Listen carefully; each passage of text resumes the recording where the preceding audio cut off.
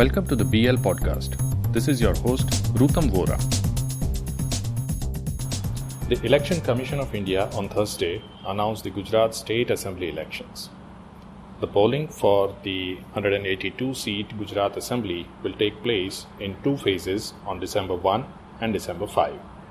The counting of votes will take place on December 8th, along with the counting for the Assembly elections of Himachal Pradesh. In the 182-seat Gujarat Assembly, there are 13 reserved seats for scheduled castes and 27 seats reserved for the scheduled tribes. According to the Election Commission data, there are total 4,91 lakh electors. In the 2022 polls, there will be 51,782 polling stations, which is about 3% more than 50,128 polling stations in the last election in 2017. Each polling station will have a maximum of 1,500 electors. With the announcement of the election dates, the Model Code of Conduct has come into force with immediate effect.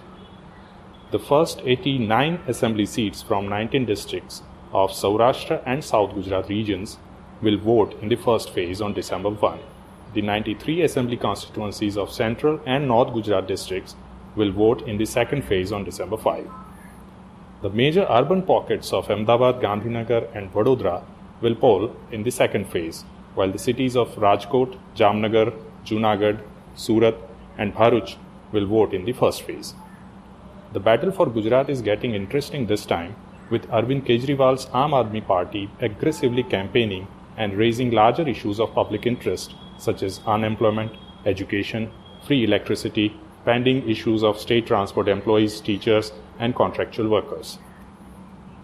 The ruling Bharatiya Janata Party is riding on the development agenda to retain its power in the state. The party has been ruling in the state for more than 2 decades now. However, its seat share has been going down for the past 3 elections, and the last one in 2017 was the lowest tally in 20 years for BJP in Gujarat at 99 seats. Congress, on the other hand, is seen trying to keep its flock together after a series of defections between 2017 and 2019. The party's position in Gujarat Assembly has dwindled from 77 MLAs after the 2017 elections to about 65 after nearly a dozen of its MLAs switched sides to join the ruling BJP. Smaller parties including Mayawati's Bahujan Samaj Party, Sharad Pawar's Nationalist Congress Party and Asaduddin Owaisi's AIMIM will also contest from select few seats. Now that the elections have been announced, all parties are finalizing the candidate list. AAP has already announced over 50 candidates. Congress is yet to take a call on its candidates.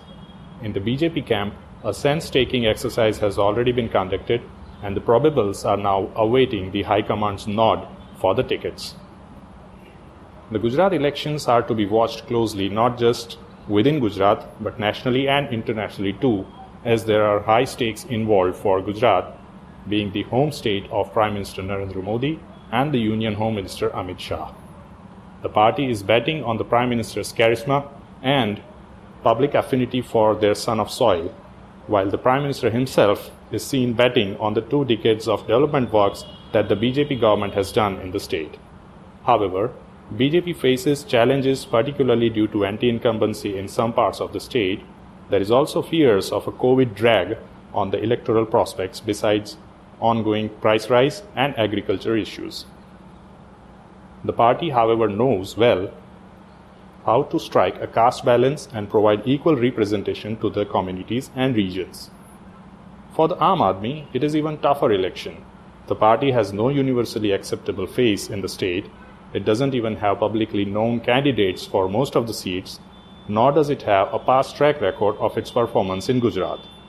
For AAP, it is more to increase its vote share from what it secured in 2017, which was less than even 1% against the BJP's vote share of 49%. What is to be seen in days to come is how the ticket allocation takes place in each of 3 main opponents, BJP, AAP and the Congress, and who do they project as their chief ministerial candidate. BJP, however, is set with the existing Chief Minister Bhupendra Bhai Patel, while Congress and Aam Aadmi Party do not have any chief ministerial candidate announced. Surely, interesting days are ahead Stay tuned for more updates on Gujarat elections.